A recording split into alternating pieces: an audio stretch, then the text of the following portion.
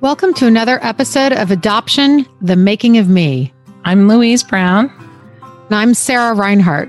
Make sure to find us on Instagram, Twitter, and Facebook as Adoption, The Making of Me podcast. You can also find us at our website, adoptionthemakingofme.com. And please remember to subscribe, share, and review wherever you get your podcasts. Thank you. Hello, Louise. Hi, Sarah. How are you doing? I'm doing all right. How about you? Good. Happy to be here with you. Me too. And we kind of took a week between books. We just finished the wonderful The Mistress's Daughter by A.M. Holmes, and we needed like a minute to process and before we move on. So that's what today is. We are moving on. Louise, you want to tell everyone? Yep. We're doing the next memoir in our memoirs. Here we go. It's Who Am I Really? And this is by Damon Davis, who was a guest on our podcast, actually. He was season 1, episode 10. Was he? Wow. Yeah, okay. way back in the beginning. So if anybody wants to listen to Damon's episode, that's where he is. And if you want to follow along, we will let you know. I think we're going to read the beginning part up to chapter 6 for next week's recording. Instead of doing like a weekly chapter breakdown, because for starters, Damon did tell his story in great detail on the podcast. So you can go hear his voice telling you. You don't need us to recap the facts of his life. It's also one of my favorite episodes. Yes. There's just some lovely things in it. Yeah, it was a beautiful episode. Damon's a great guy. So I think we're just going to kind of go by section and discuss themes. And if you read up to chapter 6, as Louise was just saying, it kind of envelops the theme of origins. Beginnings and where all adoptees are from and who we are at the beginning. Yeah. So we'll kind of talk about that as a theme. Exactly. So we're going to give this a shot, see how this goes without, literally going through the chapters, just kind of discussing like a book club. Think of it like a book club. Yeah, book club. Book club with Sarah and Louise. Yes, exactly. On a funny note, I was in a book club and I quickly dropped out because we have so much reading to do. And we're so involved in this. I'm like, what am I doing joining a book club? So this is my book club now. I have a fiction book, which is so good that I've been reading forever. And I think I'm finally going to finish it sometime this week, but it's been like months and months. I was such a voracious reader. I used to read like a book a week or at least a couple a month, Now it's like, I'm lucky to get 2 in a year. Me too. But you know what we're doing? We're reading so many articles. Did that to me. Yeah, COVID, me too. And then the start of this podcast, it's like articles we're reading, you and I send each other. Yep. Tons of reading about adoption and adoptee issues. And so I feel like I'm always reading, but different kind of reading now. So this is it. Oh, wait, before we go, we would really appreciate if you hit the subscribe button on wherever you're listening to this, just so we can get a real good idea of how many of you are out there. We'd love to know. So if you just hit the subscribe button, then we can tell. We get an idea. Yeah, that helps us. Yes, we appreciate that. And this guest coming up is going to blow your mind. I think his story is just rich. He really, very. And he tells it in such a great way. So yeah, powerful. All right. Yep. Well, see you soon. See you soon. We just wanted to say thank you to our new sponsor, S12F. Between him and our Patreons, we are now weekly, which is so exciting. We've been trying to reach this goal for quite some time. So thank you to everybody who's been a part of this and for helping getting us here. And if you too want to be a Patreon and be part of this, you can go to patreon.com and search for Adoption, the Making of Me. But really, we just wanted to say thank you to everybody for making this possible and to continue making it possible. Hello.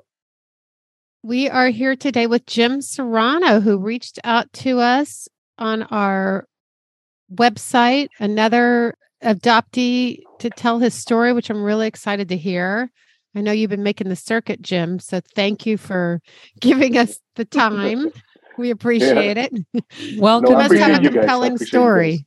And you're coming today from California, right? Yeah, I live in Northern California.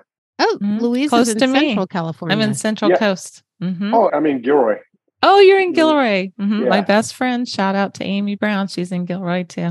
Oh, okay. Yeah. I've I heard know that it name well. before. I know it Yeah. well. You know Amy? Gilroy Garlic Maybe? Festival. Garlic Festival. Yes, I went to that years ago. Oh, I miss California. It misses you. Well, so Jim, tell us your adoption story from the beginning. We don't know it, and we'd love our listeners to hear it fresh. Sure. Okay. Well, let's see. Next month, I'm going to be 61. I was born in San Happy Jose, birthday, California. Cuspy Aquarius Capricorn. Yeah, there you go. There you go. So I was born in 62 in San Jose. My parents that adopted me were Joe and Lupe Serrano, and they live here in Gilroy, where I'm living at now. And San Jose is about 35 minutes from Gilroy. So they adopted me at about 6 months of age. And what year were you born? Oh, you were 62. You're a 62. baby scoop. Yeah, exactly. Where were you those 6 months? I have no idea. Oh. That's one thing I always think about too. My story goes, you think about who held you, who burped you, who picked you up when you cried, who named me Freddie. When I got my papers from my parents that adopted me, when I started my search, my papers said Freddie. I have no clue who named me Freddie. So who knows? That's a mystery that I'll never know either. Because, that hospital and those people back then, they're probably all passed away by now. Right? Yeah. So I was born in 62. My parents adopted me at 6 months of age. They also adopted a sister of mine, Barbara, about a year older than me. Did they already have her when you came into the family? No. They adopted us at the same time. Okay. So she was about a year and a half and you were about 6 months old. Yeah. They already had 3 of their own biological kids. They had my 2 sisters that are probably about 20 years older than me and a brother. So it was Susie, Hopi, and Joe Jr. My dad's name was Joe too. So they had 3 children and then they adopted us. So was it kind of like when the older kids got older and they decided they weren't ready to not be parents? Going to the story why they adopted me, because I just found this out probably. Okay, good. Yeah, so it's a part of the story. Okay. So I was raised in Gilroy, California all my life. And the next question is, Paul, you will ask me, it was, when did you know you were adopted? Well, that's kind of always going to be a mystery to me too, because they never sat me down and told me I was adopted. They sat down my sister, tell them, but they never told me. But I always remember growing up that I was always teased that they got me at a supermarket. That was the joke. And I always thought, okay, I thought they were just teasing till I kind of figured out, wait a minute, I don't really look like them too much, and so I kind of finally figured it out that I was adopted. Who did the teasing on that? Your siblings? Everybody. Like a kind of a we got like you at a the family joke. Yeah, exactly. It's cruel. That's a really cruel joke. Well, it was a different era and different way of them coping with them not telling me, I guess. But I figured it out myself. But as a child, I never talked about it. Growing up, I never really talked about it. I always hid it back. As adoptees, we always put that facade and like happy-go-lucky, people pleaser, and you never want to admit all the hurt and trauma like in your soul and your mind, right? So you never said nothing. I did it. So growing up as the youngest son, the baby in the family, my dad was more of a old school Latino Chicano, don't show no love, don't hug, don't show no affection. And I got that from both my parents. And I never heard the words, I love you. There was no hugs. There was no conversation. I actually was talking to my wife the other day and I was thinking about my past. And when's the one time that I really reached out to my dad to tell him that I loved him? It was probably at his retirement party, because both me and my dad both retired from the same company. We used to drive concrete ready-mix trucks for a company in San Jose. He had 30 years. I had 30 years in the company. So I retired in 2012 and he retired a long time before that. I figured he would be proud of me because we were only father and son to retire from the company. But he never said nothing to me. He never said, great job, son, or nothing.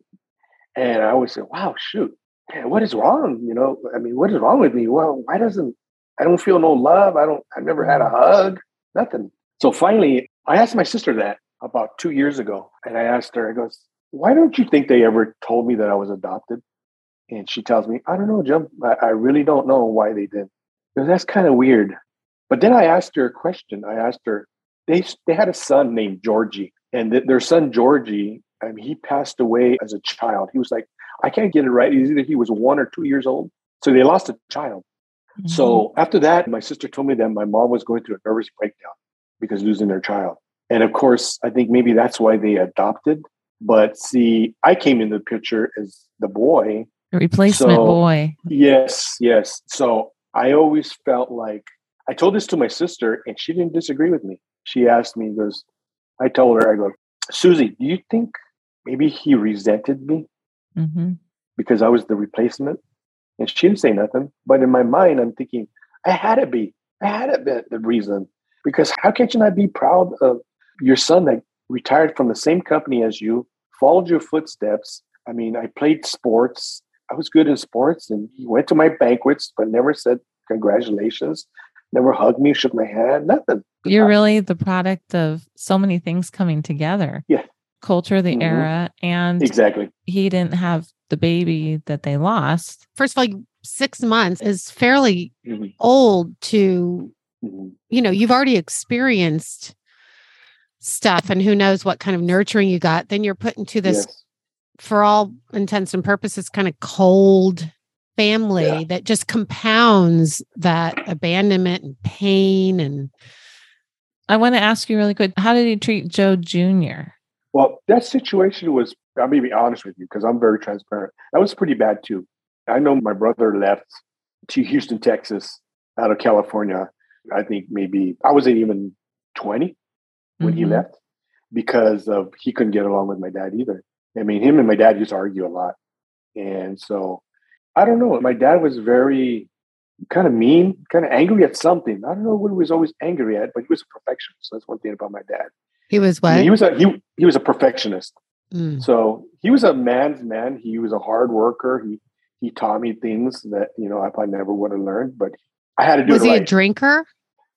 Yes. But he drank just at home. He didn't go out to the bars or anything like that. But he did come home and drink his scotch and water every day. So that's the part of it that I was talking about earlier, is that the first time I tried to show love to my dad was at his retirement party. And it was just me and him in the room, right? All kinds of people were there. And I got him alone. And, hey, Dad, I just want to thank you for everything you did for me. I really appreciate you and I love you. And he just looked at me and he just goes, oh, get out of here. And he pushed me away. Oh. Yeah. And I was all, wow. And it's funny though. I seen a thing on TikTok with Terry Lewis. And he talked about him and his dad, how he tried to show love to his dad and his dad would push him away too. So I don't know. I mean, my wife, Tina, we've been married for 38 years. I listen to her all the time because she's always gives me all this wisdom about life and stuff like that. And I like Tina. Yeah, me too. So she tells me maybe he just didn't know how, he wasn't raised in that, babe, and he just doesn't know how to show affection. And his father probably was treated him the same. Exactly. It's like it's probably embarrassing for him, almost like, oh, I don't know what to do with that. Yes. And that's what I seen in his face. It was like he was embarrassed that I actually said, I love you, Dad. But he couldn't say it back to me. He just pushed me away. What about your sister? Were they affectionate to her? Yes. I think because she was I'm going to be honest. I think she was the favorite child because she did really well for herself.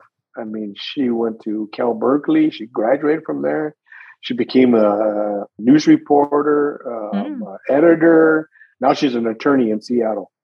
So she did really good. My parents were real proud of her, but they never showed that same effort to me. So that's why I always thought, that's why I asked my sister, I go, maybe it was because I was the replacement son that they lost, So then my sister kept on telling me, when we were having that conversation, she goes, but there's one thing about you, Jim, you change your whole way of thinking, your whole personality changed when you're like 11 or 12. And he goes, okay. And I'm thinking, all right, now I know exactly what she's talking about. Well, you see, no one's known this till I started doing the podcast about 3-4 years ago, that between the ages of between 9 and 11, I was being sexually molested by a male cousin. And he was in his 20s and I was only 9 or 10. Oh, what awful pain you've gone through. You know what? I'm still standing. I'm still strong. Yeah. I'm just feeling a real wave of compassion. I understand. I appreciate the compassion from everybody when I start telling my story. The way I'm going to beat this trauma is by telling my story all the time. And I won't stop. So they didn't know this. They never knew that because I couldn't go to anybody as a child. Well, it sounds I like mean, you had nowhere to go for that. no, I mean, no. no. I didn't have anybody to go That's to. why you're an easy target, honestly. Yes, Yeah. exactly. And I didn't have nowhere to go. I didn't. And the funny part about it too is I admitted it to Tina and my daughter when I was 52 years old. I'm 61. I just admitted to them 10 years ago, 9 years ago, because we were going for an ice cream and we were going for ice cream. We heard this thing on the radio. It was talking about sexual abuse as children. And right there, it just hit me.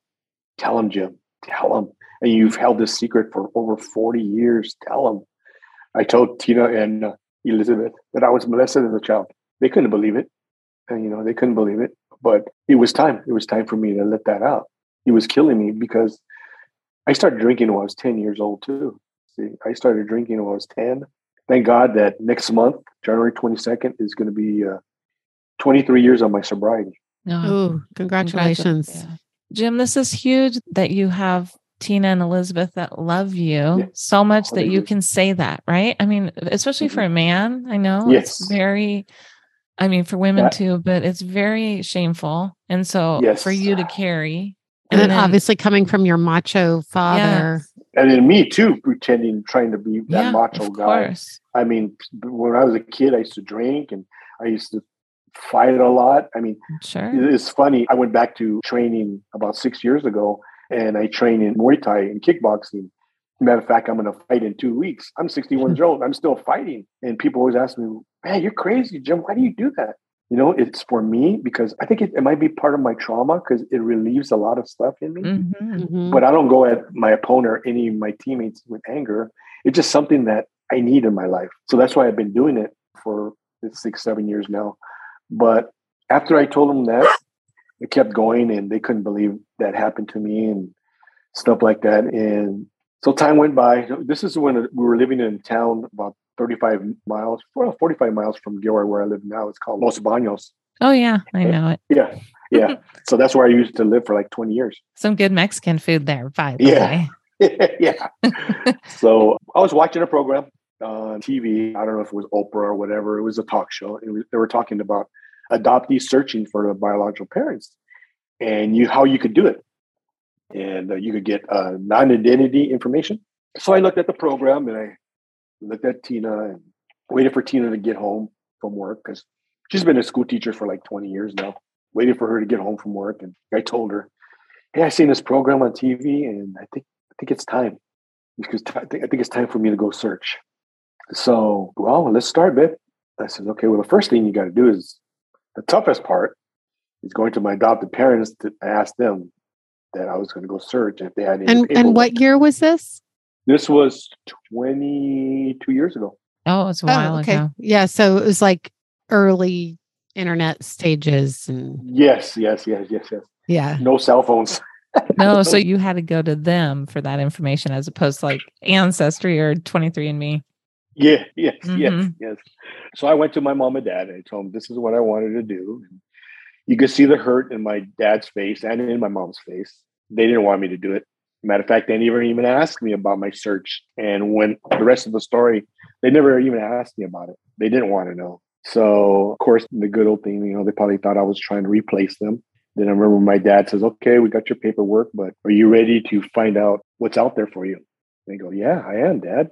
And I remember him telling me one time, but you're a Serrano.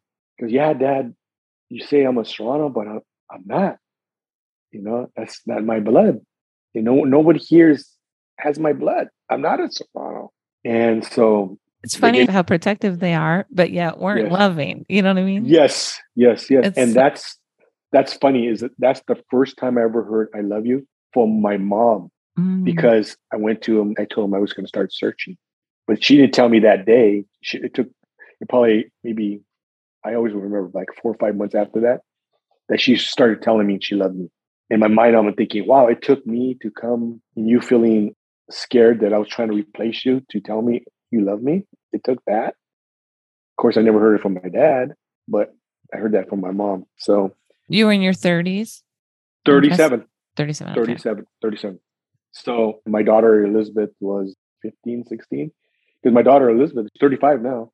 And so I started the search. non-identity information. So it says you go to the county records department in Santa Clara County. So the place where I used to work at Central Concrete, was like 2 blocks from the county records place. So after work, I went to the 7th floor, went there and asked the lady at the desk, hey, I'm here. I'm an adoptee. I got adopted in 62. I was wondering if I could get my non-identity information. She just looked at me and goes, okay, but it might take a while. Goes, okay, how long is it a while? And she goes, oh, maybe 6 months. All right, so I got a little depressed, right? So it's okay, I filled out the waiver and whatever else you had to fill out information, right? So one day, maybe about a month later, I was walking to my mailbox to get our mail, right? And I see this letter, it says the County of Santa Clara. And first thing I thought in my mind was, well, it might be jury duty, or did I get a ticket? Because I don't remember getting a ticket, right? I opened it up. It was my non-identity information. Just a month later? Yeah, a month later. Yeah, it's good. So I don't know what happened, but it happened. So I opened it up and it says your mother was 5'1", 5'2", 89 pounds. Wow. She had a daughter and a son when she gave birth to you. She worked in a medical office. She lived with your grandparents. Then on the biological father's side, it says, okay, your biological father was 5'7", medium built, dark hair, brown eyes. He went to high school till 10th grade and quit to go work full time. And that's all it said. I was more like a one-night stand when I was. So I had that, right? And you have siblings. And yes. And that's the other part you're going to hear, that kind of like a stab in the back for me. But you have to forgive or you're not going to get through life. Yeah. So, and it's still a process. I'm not going to lie to you, I'm still processing it all. So one day I was delivering concrete to a job site. I know this person, his name is Carlos Bryan. So I delivered concrete to his construction company for like 20 years. I knew him. So he goes, hey, Jim, how's it going? He goes, good. He goes, so what have you been up to? I haven't seen you in a while. He goes, well, you want to know the truth? He goes, sure. I says, well, I'm looking for my biological family. He goes, you are? He goes, yeah, I am. I mean, Joe's not your dad? Because, my dad was still working there at the company. He goes, no, that's not my dad. He goes, oh, wow. I thought Joe was your dad. No, I was adopted. He goes, wow. Do you know any information? So I told him about the non-identity information that I had. And he looked at me kind of weird. And he goes, wow, when were you born, Jim? I goes, I was born in 62 in January. And he just looked at me again. He goes, wow, Jim, that person that you're describing, your biological mother, sounds just like Marie. I go, what are you talking about? I goes, Marie, this girl that I was dating in the early 60s. Everything you said in that piece of paper is Marie. I heard that we had a brief affair, and I heard that through the rumor mill and all that she had got pregnant and she gave the baby up for adoption. But I didn't know who she got pregnant from or what was happening, anything. Come on. You work with this guy? No, I delivered concrete to his company. 20 years. My goodness. He goes, okay. And then I told him, he goes, I'm going to give you some information about my biological father now. And he goes, okay. And everything I said in it described him. But one thing. God. But one thing, because he said he was going to try and look for this girl named Marie. He goes, I'll try and look for her for you. All right. So I described the information I had about him. And he goes, wow. Because exactly Carlos. Exactly. But there's one thing that I didn't ask him because I was so, hyped up and nervous and just. Oh my gosh, for sure. This is like a business transaction turned into this. Yeah. So I left the job site and went straight to a phone booth and I called Tina. I go, hey, babe. I goes, what else does it say about my biological father? He goes, why? He goes, this is what happened. This is what's happening right now, babe. He goes, oh my God. She says, oh, it says that, this, says that. But it says about him quitting high school in 10th grade to go work full time. So, okay, well, I didn't ask him that. So I went back to the job site and he goes, hey, Jim, what are you doing? How come you're back? He goes, I got to ask you a question, bro. He goes, what's up? I goes, did you go to high school? Did you graduate and everything, Carlos? He goes, oh, no, I quit in 10th grade to go work full time. That's exactly what my God. Said. So he goes, wow. And he goes, wow, I think you're my son. I goes, oh my God. I think you're my father. Did you look alike? Yeah, kind of. Yeah. Everybody used to thought I was Filipino or Hawaiian. Right? I thought you were Hawaiian a little bit. Yeah, well, yeah, because I did my DNA and that's a trip too. Okay, like Jim, this is bizarre. I know. So 2 days later, I was at our driver's room, right? We're getting ready to punch in for work. And there's another driver there named Johnny. And Johnny says, "Hey, Jim," I goes, "I heard about you and Carlos." I looked at him and go, "How do you know?" And he goes, "I know your sister." "What do you mean my sister?" "Well, I used to live with Carlos's daughter, which would be your sister. And I told him about you. So she wants to meet you." He goes, "Oh, okay." So we used to have this called May Day Fair in Los Baños, a whole week of the fair being in town, right? So, but before that, I went to have lunch with her and her son. I met her and introduced myself. And I said, "Hey, would you like to come down to my home in Los Baños and spend the weekend with us? And we'll take you to the fair and all that stuff." So her and her son came. Then, well, that time, me and Carlos were planning Christmases and stuff like that already. And we went to go take a blood test. Went together to go take a blood test. So usually the blood test takes like 6-7 weeks for it to come in. So here I am, open up the mailbox again. And I always remember because I tell my story all the time and I still get emotional. I don't know why. It just comes back and just like it happened yesterday. It was negative. He wasn't my father. He was not your father. He was not my father. And you're like going down this whole thing with them. I like that he wanted to be your father. Yes. I mean, that he was that. I wanted it too. Yeah. I wanted it too because he was a heck of a nice guy. He introduced me to his wife and everything. And it was like, this is awesome. My dream's coming true. It didn't happen. So Tina goes, "Well, babe, don't give up. We'll keep on searching." So, all right. So 6 months passed and my wife was talking to our neighbor that used to live across the street. Her name was Connie. Her husband was Dominic. So Dominic and me, we hit it off as friends and we played softball together. And I played on his team and all that. And we became friends. And Tina and Connie were talking and Connie admitted to Tina that Dominic was adopted. And then Tina said, "Jim's adopted." Goes, "He is?" Goes, "Yeah." He goes, "Wow." And it goes, "Yeah, Dominic went searching for his parents, but I think they both were deceased already when he found them." He goes, "Wow." So Tina kind of told Connie my story. Connie says, "Go talk to Dominic." It's okay. I'll go talk to Dominic. So I went across the street and sat down with Dominic and told him about my story and all that. He goes, "Well, there's a program. It's called Adoptee Identity Discovery." He was in the Valley, but they had a group in Santa Clara County. He goes, "But there's meetings in Santa Clara County. You could go attend, Jim." I said, "All right." So I went to a meeting. There was like 7 adoptees and either their spouses or family members showed up. And the gentleman, I always call him my angel. His name was Neil Kiley. Older gentleman. He's like close to 75, maybe close to 80. And all he did was help adoptees try to find their biological families. So I took my paperwork in there. And at the same time, I was feeling a little bit more guilty because at that time, my mom that raised me was diagnosed with breast cancer. So I was feeling guilty about searching while she had cancer and trying Of course, because adoptees should always feel guilty. Yes. About trying to save her life, right? So yeah. So I'm there and he goes, "Okay, well, thanks for the information." The meeting was like maybe 3-4 hours. He goes, "Maybe a couple of weeks, I'll have some names for you." And I said, "Okay." He didn't even charge us or nothing. He goes, "How's this old guy, going to get information to tell me who my biological mother is?" Shoot. He was maybe a week after. He calls me. He goes, "I got 3 names for you, Jim." Because 3 names? That could be your biological mother. Okay. Their names and their addresses. So he gave me one name for Long Beach, one for LA, and one for San Jose, California. And I had their addresses, right? Here I am driving my concrete truck, working. And I'm going down this one street called White Road in Alum Rock. And that was one of the addresses that I had in my pocket because I had those addresses in my pocket all the time. And I just looked and I goes, "There's the address of one of the houses that might be my biological mother." In San Jose. In San Jose. So I pulled over. With the concrete truck? With the concrete truck. I said, "Okay, what can I do? Okay, I know. I'm lost. I have concrete. I'm trying to find a house that ordered this concrete." So I go and knock on the door. And this guy answered the door. He kind of looked like me. And I asked him, "Hey, I'm looking for this address.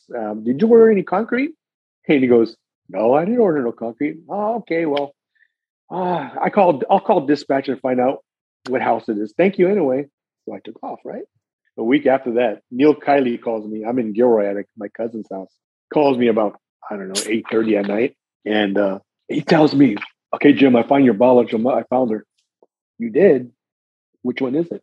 She lives in San Jose. It's the address on San Jose. I told Neil, Neil, I have to tell you something. He goes, what? I stopped at that house a couple weeks ago. And he goes, what? He goes, yeah. He goes, you're not supposed to do that. I goes, yeah, but I did it. I did it anyway. So this is the house. Okay. He goes, here's her number, your phone number. So I always remember it's always like 9:15, 9:17. Pick up the phone and I called the number. I knew my brother's names. It was Paul and Bobby. And I had a sister named Wanda. She's the oldest, but she lived in Montana at the time. So I called her. She answered the phone. Her name is Noberta Montoya Dominguez. So I called her. She answered the phone. I asked for Bobby. Bobby is the one that answered the door that day when I went. That's my. Why he looks like brother. Yeah. And then I asked for Paul. Paul is my younger brother. They're all half siblings. So this is my younger brother from her husband that she's married to now at that time. And Bobby, was he the same father as Paul? No. Wanda and Bobby came from her first marriage.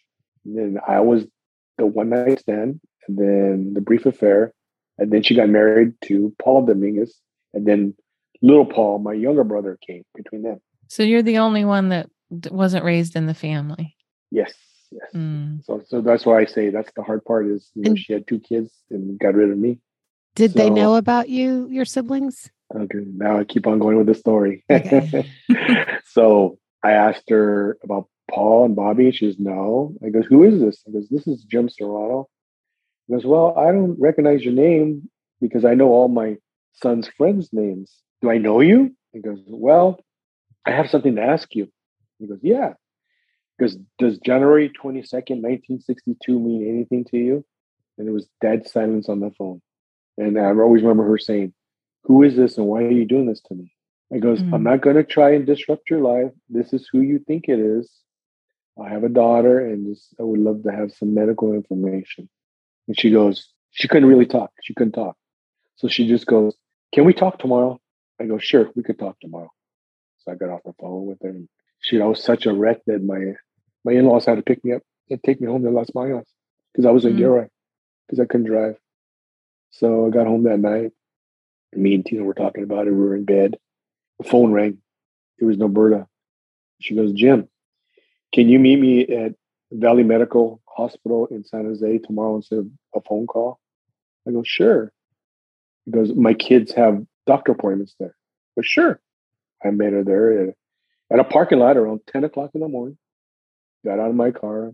She got out of hers because she described me, her car, and all the kids that she would have with her. So here's this little older lady came in and hugged me and cried in my arms. And I didn't have no feelings.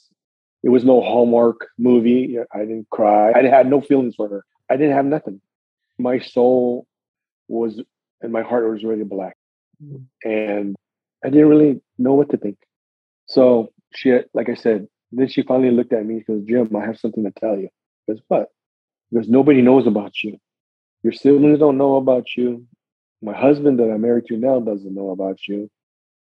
Now, I think God has given me a second chance, so I got to go home and tell my husband and your siblings that you exist. Wow. Okay. And see what happens. Who are the kids that were with her? I'll keep on going like that. So like, wait. It's okay. People stop me all the time. So that night she called me up. She goes, you know what, Jim? I goes, my husband says it's not your fault, but everything happened this way. He wants you to come to the house to meet the family, just to sit down and meet.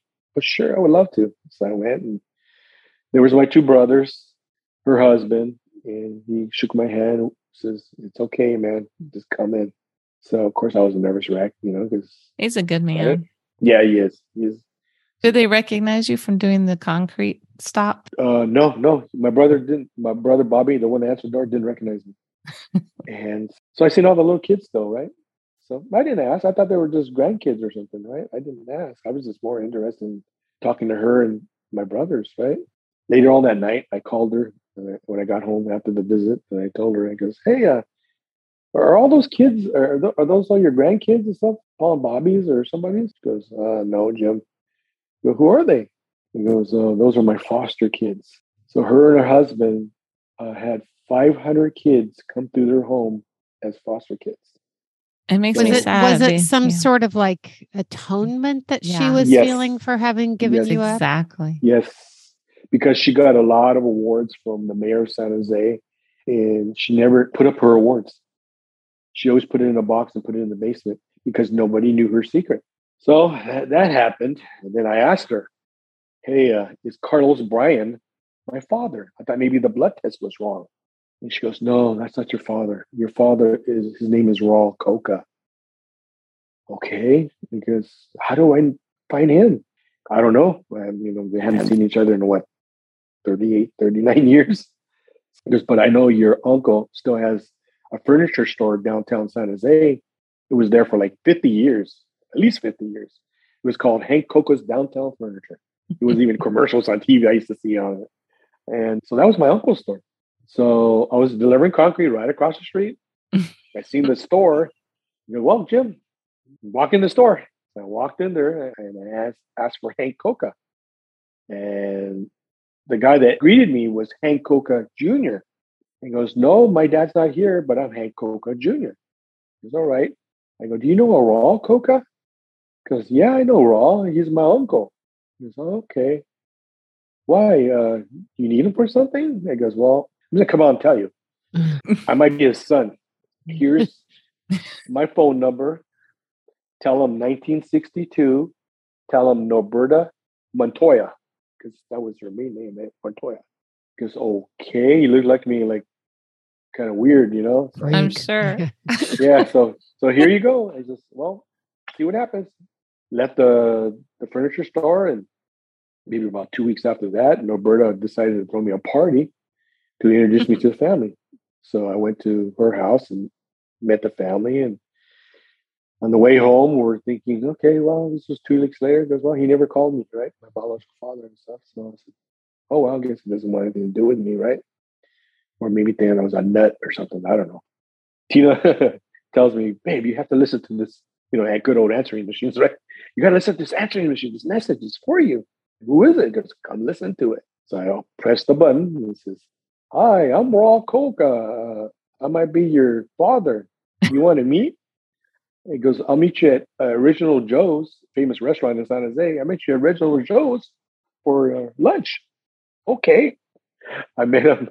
I was sitting up there at Original Joe's. Here he comes walking towards me, and guy kind of looks like me. His face and everything looks like me. But there was one thing about my biological father, Raw. He had a twin. He was a twin, and his twin looks exactly like me too. But his twin has a body like me. See, I have like big shoulders and kind of a husky guy, right? And that's how his twin looked like. My biological father was really thin, really skinny. But his twin looks just like me. So we talked about his situation with Norberta and all that. And we went and took a blood test a week later. And 6 weeks later, came back. It was positive. He was my dad. So Did This is a he have crazy kids? story. yeah. Did So Raul then have kids? that's another thing. See, she kept the secret from everybody, right? So he didn't know I exist. He never had kids and he never was married. All of a sudden, voila, you have a 37-year-old son and a granddaughter and a daughter-in-law. He never knew. She never did tell him. Nope. Was he Never happy? told him. Yeah, to yeah. have He you? seemed like Yeah. real happy because he was the only. It's a big family. The Cocas are a big family, but he was the only one that didn't have any kids or a family. Out of all the uncles, brothers, and sisters, everybody had big families, but him, he didn't have nobody. Hey, Jim, I have a question for you. Jump back for Sure. a second. You had said that when your birth mother hugged you, you felt nothing, that your soul and Mhm. heart were black. Did that change? Like when she invited you into the family, did it start to, did I'm you glad start you to? asked. Well, I'll keep on doing with the story. It has to do with the story. Our relationship, I'm going to be very honest with you. Our relationship for 20 years was a roller coaster. She did a lot of things that I didn't agree with her foster children. There's a lot of things we argued about because she thought she knew exactly what an adoptee feels like just because she raised foster kids. And I told her, no, that's not how an adoptee feels. Our relationship was a roller coaster. It was up and down. Some years it was good. Some years we wouldn't talk for 3-4 months, 6 months. We couldn't understand each other. And that's one thing Tina used to tell me all the time, babe, she's never going to understand you. And you're never going to understand her. You guys are in complete different opposites in this situation of this adoption crap, you know? And so she just go, and our relation wasn't, it was never, I never told her I loved her, to be honest with you. I never told her I loved her. She used to tell me, but I couldn't say it back. Mm-hmm. I could never call her mom. Maybe because every time I wanted to be number one. I wanted to be the number one thing in her life when I found her. Well, that didn't happen. I still felt like more of the black sheep of the family. Because as someone that, see, remember, I always tell her, remember, I found you. You didn't find me. If I didn't go looking, you would have died with this secret and nobody would have known about me. So that kind of hurt. And then her having the kids and then giving me up and raising all those kids. And so. Yeah, all the kids are raised together except for you. It's like, it's painful. And then 500 foster kids. So. A lot of love for everybody but you, it feels. Yeah, exactly. Even, that's, yeah. Yeah. So that's our relationship. So on Is she still living? She just passed away about 8 months ago. Did things change once you kind of opened up to Tina and Elizabeth about your sexual abuse? Did that kind of change any other relationships in your life? Oh, yeah, because I admitted to Tina who the person was maybe about a year ago. Mm. Because the hard part with that is when I was dating Tina, we met on a blind date. We went to the same high school, graduated in the same year, but met on a blind date 2 years after. Mm. So the house where she used to live at, I used to go pick her up all the time when we were dating, right? Well, where the sexual abuse happened was right across the street from where she lived. I remember the images. I remember the room. I remember the smells. And every time I had to go pick her up, I had to look across the street. So I kept that a secret. Talk about compartmentalizing, right? Yeah.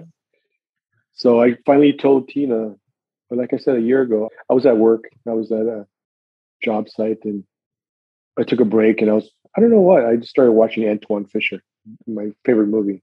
I broke. And one of the scenes I broke when he was being left, when his foster mom was taking the kids to the county room and he was being left with the person that was molesting them. Something triggered me that day and I broke. So I told Tina who the person was that molested me. She's the only one that's ever going to know. And people always used to ask me, what would your hardest cry be? Well, probably my hardest cry was probably at my mother's gravesite, that raised me.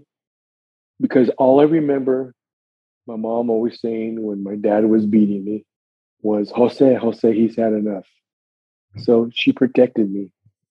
But also the other reason was because the person that molested me as a kid was there at the gravesite. So layered. So every time I go back to that, I break.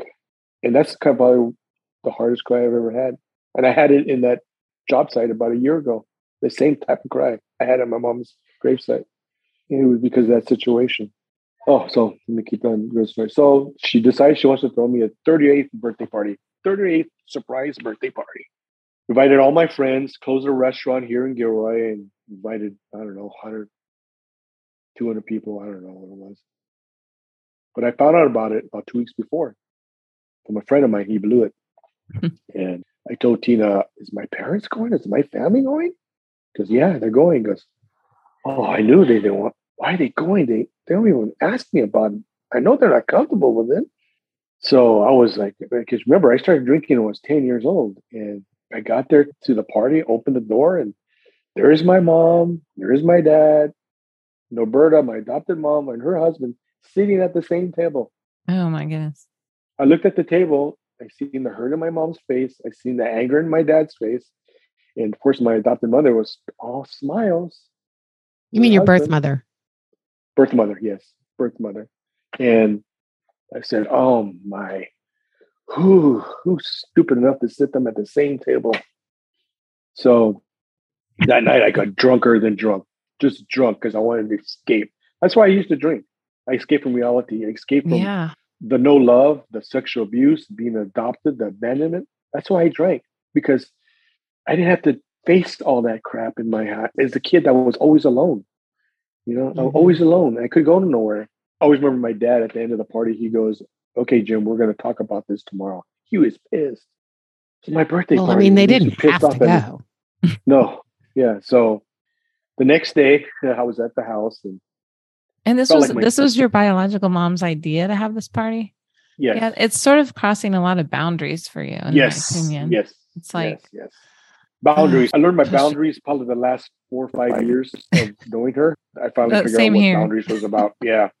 The next day I was at the house and I felt like something was wrong with me. I felt like my heart was coming out of my chest and I collapsed. I called Tina. I said, babe, call the ambulance. I think I'm having a heart attack. Something's wrong. So the ambulance came, picked me up, and they thought I had a heart attack. Took me to the hospital, put me in ICU.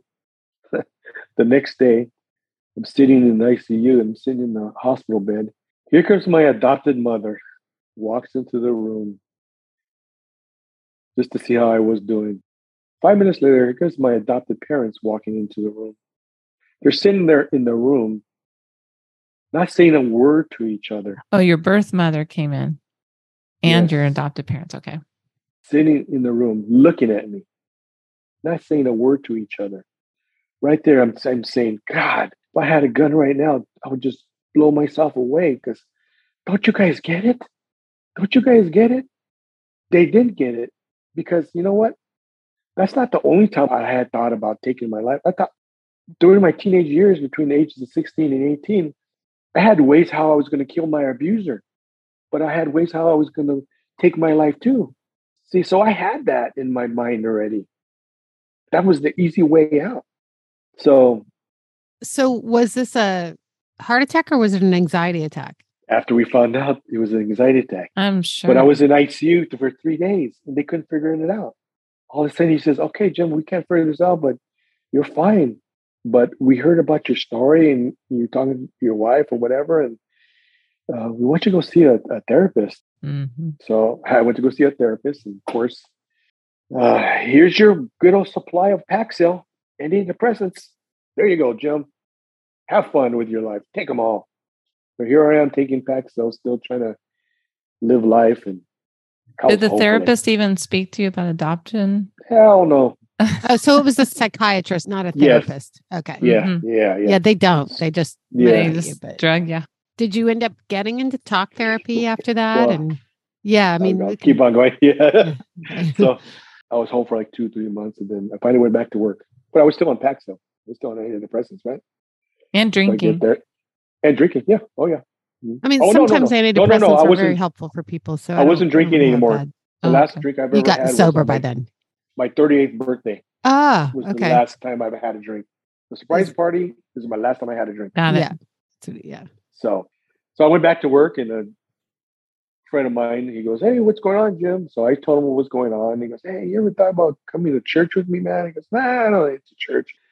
So then maybe about 2 weeks later, he invited me and goes, so I said, okay, I'll go. So I finally went on a Friday night, I think it was, but I was late. But he was still waiting for me at the steps. So I went and seen all these people in church. I was like, okay, whatever, And I still was on Paxil. We were attending this church, me and my wife, and then I felt like I was having an anxiety attack again in the church service, right? So Tina tells me, hey, don't you have your pills with me? He goes, yeah. I go, we'll go take one. So I went to go take one. But by the time I took it and came back to my seat, I felt different. I don't know. I just felt different. So I got home that day from church, and I got all my pills, my Paxil, and I threw it down the drain. I had an appointment with my therapist or psychiatrist, whatever he was, 2 days after that. And he asked me how things were going. I told him, I threw all my medication away. He goes, what? You can't do that, Jim. He goes, well, I did it. I don't need you. He goes, what do you mean you don't need me? He goes, I'm fine. So I threw it all away and started being sober. I'm still sober till at this time in my life. And then, our ups and downs, our relationship between me and her were like a roller coaster. Like I said, I got to meet all my biological father's side, and he passed away about 10 years ago from Parkinson's disease. And you were close to him for that? Not really. No? Not really. No, because he didn't really know how to react to the whole situation. We weren't close. We used to talk once in a while. Maybe out of the 10 years I knew him, maybe 10 times. The family is awesome. The whole family is been very loving to me. Oh, that's, I can't say that's great. Yeah, I can't say that. I can say that with both families. They've been loving to me, welcoming me, but it's just that the relationship with my biological mother didn't work out. Because there was a roller coaster, so that couldn't work out. But everybody else has welcomed me. And you have a lovely wife and a really great daughter, and so there are lots of gifts with the pain. Yeah, with me too. I always think about this one thing. Ever since I've been telling my story, that's one thing that hurt me a lot too. Is I've lost family members for telling my story because I tell the truth. I tell the truth, and not one of them have ever came to me to ask me about who it was that molested me, or they're sorry that happened. No one. Not one. Nobody. Is that person still alive? The molester? I have no idea. The last time I seen him was at my mom's gravesite, and that was 20 years ago. So who knows? So he's probably 15 years older than me now. Has anyone in your family in your adopted family ever asked you or your sister, just how does it feel to be adopted? Or you went through it? Yeah, it's interesting, right? Yeah, even my own sister, Barbara, that was adopted with me, we never talked about it as kids. Never talked about it. What about, do you talk about it now? Yes, because she shared my story. As kids, my brother and I didn't talk about it. I think that's very typical. I don't think that's unusual. Has she gotten to know your families, your two families? Barbara, has she gotten to know you? No. I think what scared her off of searching was hearing my story. And I think she's very loyal to my mom and dad that raised us. Even till, like I said, they've been gone for years. But I think she's really more loyal to them. The guilt, I guess. Me, I had to do what I had to do. Like I said, I lost a lot of family members from telling my story. I've had people say, "You're not a man because of you crying like a little baby," and baby, shit, I'm telling you the story. You don't know my story. Fine. These were not meant to be. Yeah. Who needs that? Really, it's having healing people in your life and not people who make you feel bad. It's just exactly. It's not worth it anymore. You're very brave. Yeah. It's a big journey you've been on. And coming from the family you came from, you're very brave. Yes. I really like Tina, by the way. I'm a big fan of Tina. You could go on YouTube. You could go at Tina Serrano, and a Fireside interviewed Tina on how it is to be married to an adoptee. Was that Greg that interviewed her? No, it was Dusty interviewed her. Mm-hmm. That was before Craig started being a host. I'm going to look her up. One last question. Are you still in touch with your brothers and Wanda? Bobby, Paul, and Wanda? Well, my brother Bobby met me at the door. He passed away like about 4 years ago from diabetes. Oh. My sister Wanda texts once in a while. My brother Paul, we've never been close. The last time I seen all of them probably was at my mother's funeral. And that was like 9 months ago. And I haven't seen them since.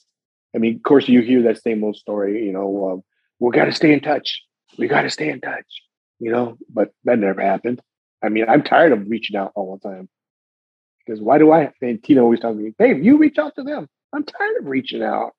I've been playing that facade, happy guy with a big old smile and not showing my pain. I'm tired of doing that. It's about Jim now. And then you asked me about therapy and stuff like that.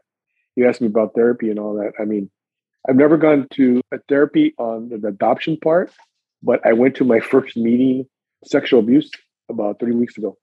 Oh, good, Jim, for you. Yeah, and it was like about 20 of us. And that was very interesting to hear all the story. They didn't really tell too much of their stories, but it kind of felt like my first adoptee support meeting. Well, I'm God, really you- glad you're you know. taking these steps to Yeah. heal yourself, and I have being to. I'm she's 61 years old. 100%. Jeez. Yeah. Yeah. Well, I mean, but no, like a lot of people wouldn't do that. And so it's Yeah. really admirable. Many men with your kind of background and your agree. life would Mhm. just Be shut it angry. down. You know? Men have came to me since I've been telling my story and meeting some of their sexual abuse as a kid. So This is a thing, and it's very powerful that you're doing that. Very powerful. I think so many people live with this inside and never talk to Yeah. anybody. Yeah, and people always tell me, "Goes, why do you do this, Jim? Why do you keep on doing interviews? Doesn't it like bring back the past?" Goes, no. Why I do it because I'm not going to let the trauma defeat me. If I don't keep on telling the story and being transparent, how am I going to help anybody? I don't want anybody to hold their secret all their Mhm. lives like I did. It took me 50 years to start talking about my secrets. I don't want anyone to live like that. I don't want anyone to feel the hurt that I felt all my life. That's why a lot of these adoptive support groups, they're younger kids. They all could be my kids. And I look at them and I go, oh man, it kind of brings back memories how I was when I was their age. But when I was their age, I didn't have support groups. Now we do. Yeah. And now we talk the truth. Now we get out the truth and we talk. Back when I was a kid, we didn't talk about that, especially sexual abuse. Mm-mm. Adoptees, we didn't talk about that. Shit, my dad would have kicked my ass if I would have went, hey, Dad, I don't want to go with you to Theo cells. What do you mean? No, you're going. Come on, let's go. I would try to get away out of it all the time because I knew what was going to happen to me if I went there. I'm so sorry. God. See? So, but what can I do? I was a 9-10-year-old kid. I didn't know what to do. Yeah. And the stuff he used to tell me what he was going to do if I said anything, I have nobody, and the adoptees are always trying to get home, right? We're always trying to get home. Mm-hmm. I'm almost there, but I like that. I'm still far away. I'm I'm still far away from it. So, well, thank you so much story. for sharing this with us, Jim. We really appreciate it. Well, very brave. You. Thank you. Thank you. And stay in touch with us, please. I will. Yeah, I will. Please do. And go Broncos. Okay. Because I see your background. So Raider Nation. Whatever. We'll have to talk. All right, Thanks, ladies. Jim. Bye, Jim. Thank you. Okay. Thank Bye. you. Bye. Bye. Now, I'm sort of at a loss for words because I almost want to like climb through the thing and hug him, like the loneliness from that. Yeah. You say that a lot about like wanting to climb through. It just hurts me. Like, well, he had just so much pain there, thankfully he has a great relationship and a long-term relationship.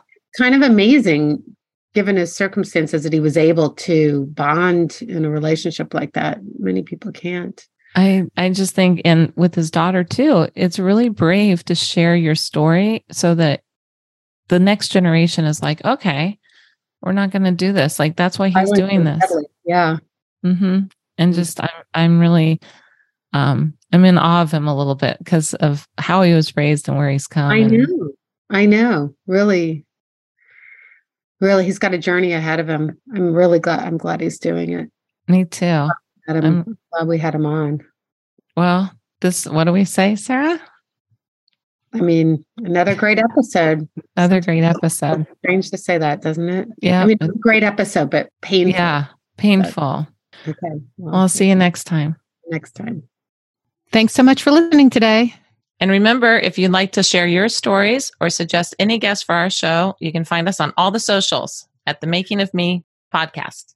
And again, we have a Patreon page so that we can continue to bring these great adoption stories to you. So if you want to find that and donate or contribute in any way, find us at patreon.com, searching adoption: The Making of Me.